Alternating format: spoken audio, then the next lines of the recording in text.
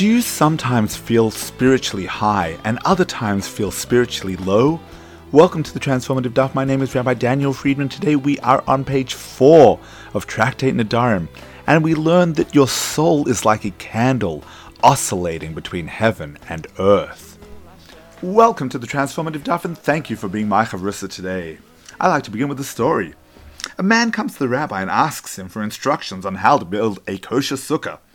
The rabbi directs him to read a page of the Talmudic tractate of Sukkah and follow the instructions.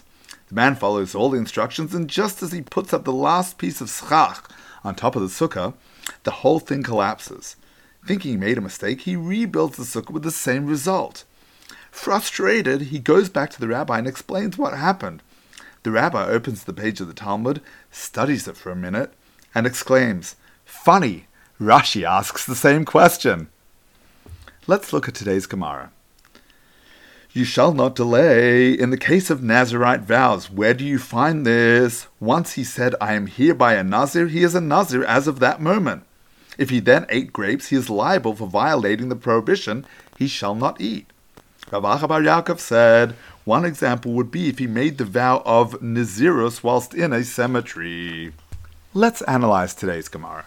In the previous daf, the question was posed as to how one could be guilty of delaying a vow of Nazirus. Rav Acha bar Yaakov suggests that a possible scenario may be where one vowed to become a Nazir while standing in a cemetery. Since a Nazir may not come into contact with dead bodies, his Nazirus is delayed until he leaves the cemetery. Only once he has departed the impure environs does his vow take effect. Why would a person take an oath of spirituality in a cemetery? For starters, the acute awareness of our limited time on earth often spurs people on to clarity of purpose and mission. Sadly, for some it takes losing a loved one or being present at the funeral of a close friend to garner an awakening and a reassessment of what's truly important in life. In the case of this individual, we might posit that as he stood there listening to the eulogies, he was inspired to live a more spiritual life. While Nazirus and other vows of abstinence are generally discouraged in Judaism, they are condoned in cases where a person feels that he needs to take an extreme position in order to get his habits back on track. For example, previously the fellow might have been a big drinker. Only by taking a vow to become a teetotaler can he rest assured that he will not fall to his previous depths of depravity. Another possible reason for the cemetery as the source of his Nazirite awakening is that a cemetery is a place of lifelessness. The reason a person becomes ritually impure in a cemetery is due to the lack of soul in the place. Ritual impurity takes place in any situation where the divine presence was removed. Previously, all these bodies that are buried in the cemetery contain souls. When a soul is removed, the void left behind creates a spirit of impurity. That's why one senses a certain feeling of coldness in a cemetery. That coldness is the withdrawal of the divine energy. It's that feeling of lifelessness that may spur a person to adopt a vow of Nazirus. At that moment, he feels distant from his spiritual source of life and resolves to go above and beyond to reconnect with his spirituality. While a cemetery is the most extreme example of a place of lifelessness, the feeling that comes as a result of the withdrawal of the divine can occur to anyone, any time. Sometimes you feel spiritually alive. Other times you feel spiritually distant. The key is to grasp onto those moments of spiritual inspiration and carry them through the tough times. And when you do feel spiritually low, just like the fellow who vowed to become a Nazir in the cemetery, you need to work twice as hard to overcome those feelings of hopelessness and the temptation to embrace the lifelessness. What are we talking about? Do you love Yiddishkeit? Of course you do. Do you love Shabbos? Of course you do. You love going to shul and seeing friends you haven't seen all week. You love the joy of the davening. You love coming home and blessing your children, singing Shalom Aleichem, spending time with the family over a delicious meal. You love the energy of each different festival, packing and delivering Mishloach Manos, making a Pesach Seder, building a sukkah. It's all so exciting.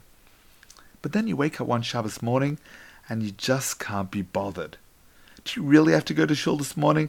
Sit through a couple of hours of it? Maybe you'll just stay home and read a book.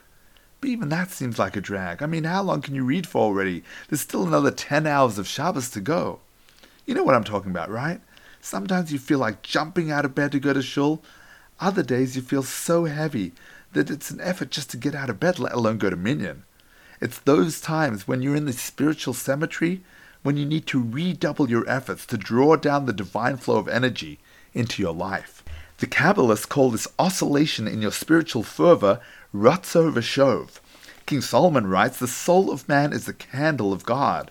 A candle's flame is trying constantly to soar heavenward, but held down by the connection of the wick, which keeps it tangibly connected to this physical world. You can vividly see the struggle as the flame flickers up and down. Likewise, our souls are constantly oscillating as they strive to connect with their heavenly source and are pulled back into this world. What's the first thing we do after Yom Kippur? We eat, of course, and then, well, immediately following the holiest day of the year, most of us feel one of two extremes. Either we're completely wiped out after a long day in shul, or we're pumped from the spiritual high we've been on all day. For those in the first category, we can regain a little strength by eating.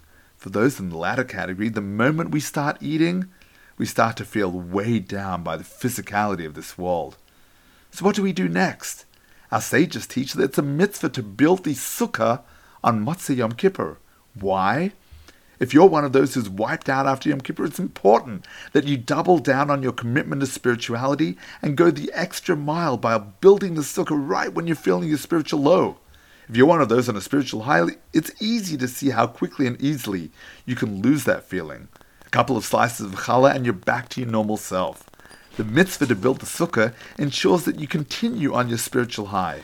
Your connection to the divine flow of energy is like alternating current. Sometimes you feel like you're on, sometimes you feel like you're off. May you grab onto those moments of divine closeness and utilize them to carry you through the spiritually distant times, wishing you a transformative day.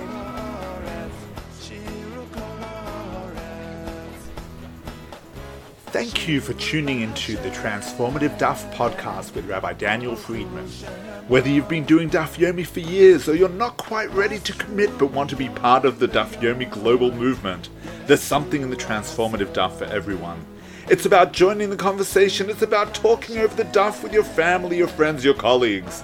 It means never being short of a discussion starter or a meaningful Dvar Torah. Every page of the Gemara, every word, every letter contains the secrets of the universe. To achieving a life of simcha and purpose, transform your life today.